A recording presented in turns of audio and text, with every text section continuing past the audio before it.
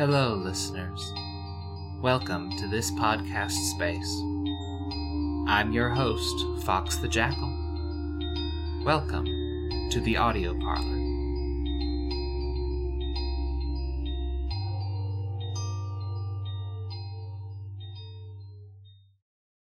Episode 2. This episode is a discussion of the song Don't Trust Me by 3's. The parlor wishes to issue a content warning for sexually precarious scenarios and light sexual imagery. Hey guys, hey fam, it's your boy, Fox the Jackal here. I want to take just a second of your time to talk about Don't Trust Me. If y'all don't remember it, it's this really douchey, bro-y pop song from like 2008. It's by 3's, that's 3 Stream it on your preferred platform, no endorsements here. So I came across it in a TikTok for the first time in years and flashed back to some road trip with my mom where she and I were listening to the radio and we were both really jamming. Like, this was a cool song, but then we hit the bridge and we were like, ew, no, this sucks. But even after it was over, we still talked about it for like 10 minutes after. There was something really cool about that song that I couldn't express at the time, and I want to try now. So here it is, hot take. This is a horror movie song. And more. We'll get to it. It's okay. So if you're like me, if you're part of the fam, you've probably heard it before, but I want to go through the lyrics a bit. Like, we start so quickly with this really vivid sensory language. Black dress. With the tights underneath, I got the breath of a last cigarette on my teeth. So I was in the 8th grade when this came out, and at the time I was like, whoa, this is edgy. This is sexy and steamy and dangerous. And I know now this is just kind of tame. And I would probably call it less steamy and more muggy. Or just kind of sweaty and lame. Like, the singer is probably chatting up his bros in the sauna about this totally hot chick. And she's an actress, but she ain't got no need. She's got money from her parents and a trust fund back east. Now, it's been like 12 years. People besides me have pointed this out, but this isn't what most pop songs do.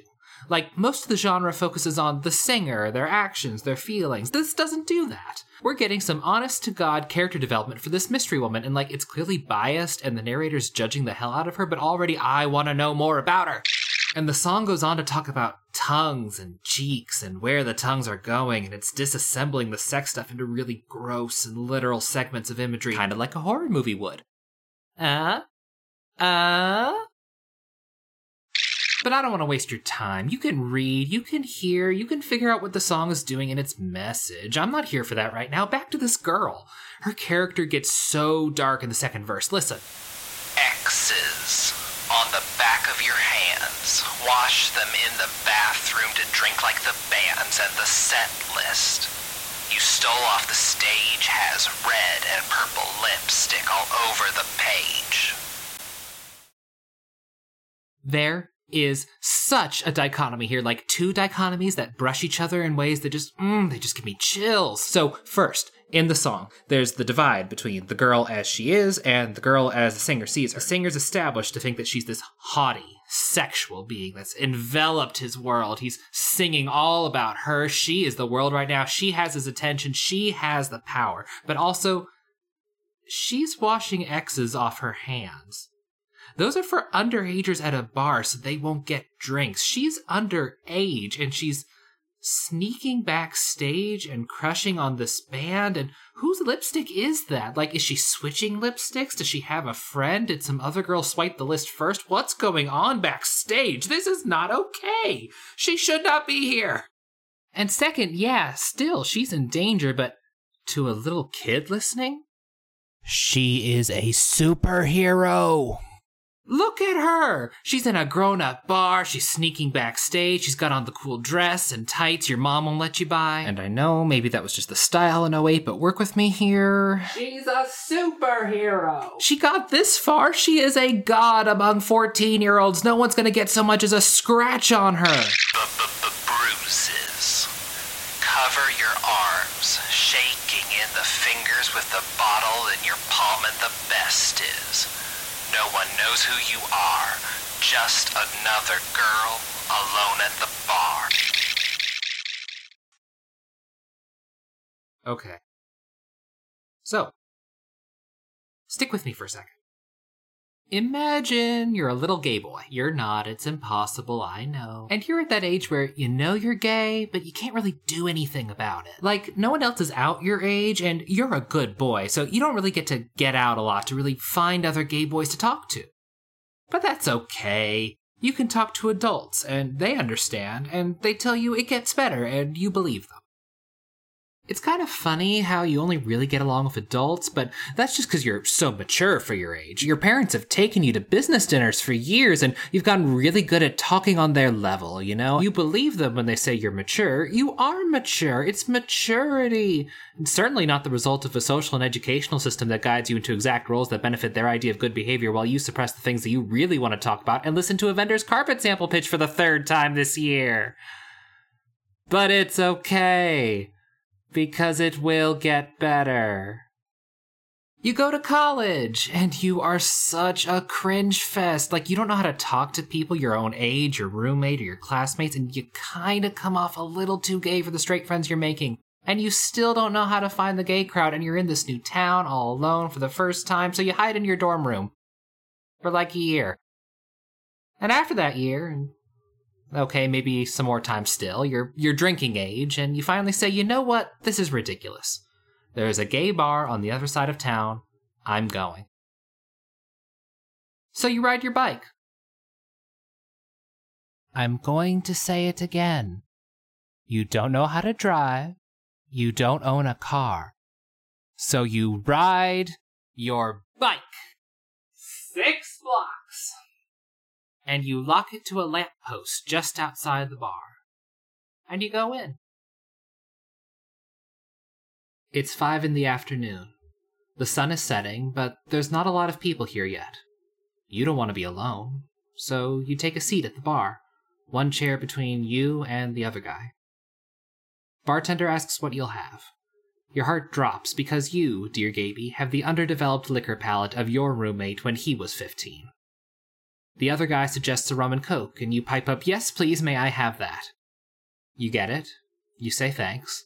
The guy tips his glass. By the end of that drink, the guy has scooched over. You're talking, nicely. He pays for your 2nd drink. And your 3rd. You're nervous. He's really nice. He's got these square glasses, and his hair is smooth. You put your fingers through it. He touches your thigh, just below the pant of the pink shorts you're wearing for the first time. He leans in. You can see the wrinkles. You can guess the age difference. You don't know if you like him. This is all so new. More people are coming in, and he's done drinking. He says, here's my phone, enter your number. You do, and he walks away. Not 5 minutes later, you get a text saying to meet him out back. And you stand up. You slide effortlessly through the crowd forming, having no idea what's going to come next. No one notices you. No one's going to stop you. No one knows who you are. Just another girl alone at the bar. And as a professional in his mid-20s who happens to be queer, I just can't imagine what that girl in the song must feel like. My first draft of this episode ended right here. But as Garth Marenghi proclaimed in his totally real docuseries Dark Place about his totally not fake TV show Dark Place, I know writers who use subtext, and they're all cowards. It's a joke, but there's some truth there. I don't remember what my mom and I talked about on that road trip. I don't think the song analysis got very deep. But looking back, I want her to listen to the lyrics with me. Talk about them. Because I know she got stuck on the Helen Keller Bridge, and that's fair. But I knew the Helen Keller Bridge was bad. We all knew the Helen Keller Bridge was bad. It wasn't the lesson I needed from her. People look at songs like Don't Trust Me, and they think, that's awful for kids to hear. Kids should get to be kids. The world has them grow up way too fast. I think kids getting to be kids means, with other things, learning how to be the adults they'll become. Listeners, Romans, metrics on my screen, I hope you'll talk with your kids, if you have them. Don't hide this stuff forever. It may bother you, it might be stupid trash, but they're not you. It might be their trash.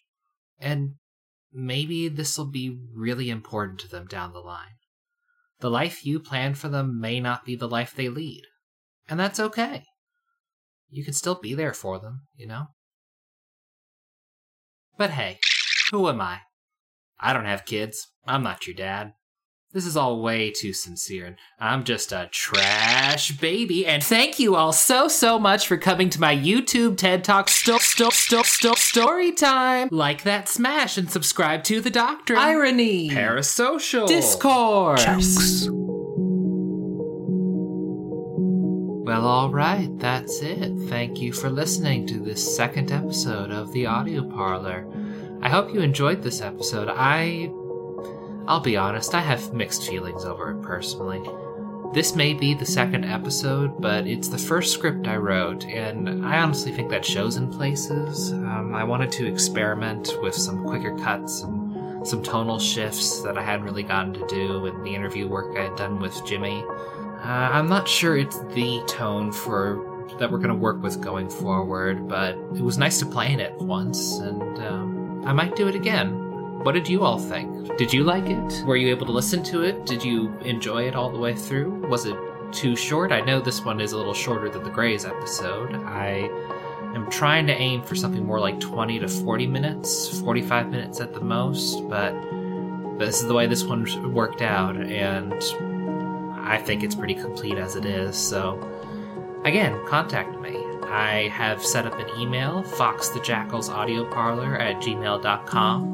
A full listing of that spelling should be in the description of wherever you're listening to this. You can also contact me on Twitter at FoxEast52. This is the second part of a planned premiere to the podcast, so be sure to catch parts 1 and 3. That first part was about Grey's Anatomy and a storyline I thought worthy of attention among what some people have assumed to be a pile of straight people trash.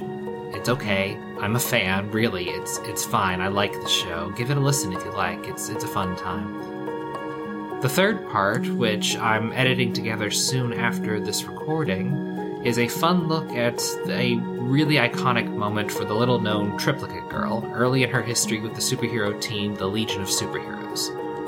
There's drama, there's glory, there's robots, there's shenanigans. I really have a soft spot for this particular property, this particular superhero team. They have a really long history, and I've really enjoyed looking into them. And this little spotlight right here, I hope you'll check it out next. It's fun. This episode was written, directed, and edited by myself, Fox the Jackal. Additional voice work was provided by Jimmy Ellenberg. Thanks for that. You can check out his podcast that I edit for, Where You Are. It's a very different podcast from this. Very chill interview podcast with lots of really interesting people in the Birmingham, Alabama area. We should be uploading there again soon, as he is preparing for a Season 2 premiere, so keep an eye on that. There's a season worth of content there, and there'll be more coming soon. Thanks again for listening. I hope you have a nice day, and stay safe out there. Goodbye.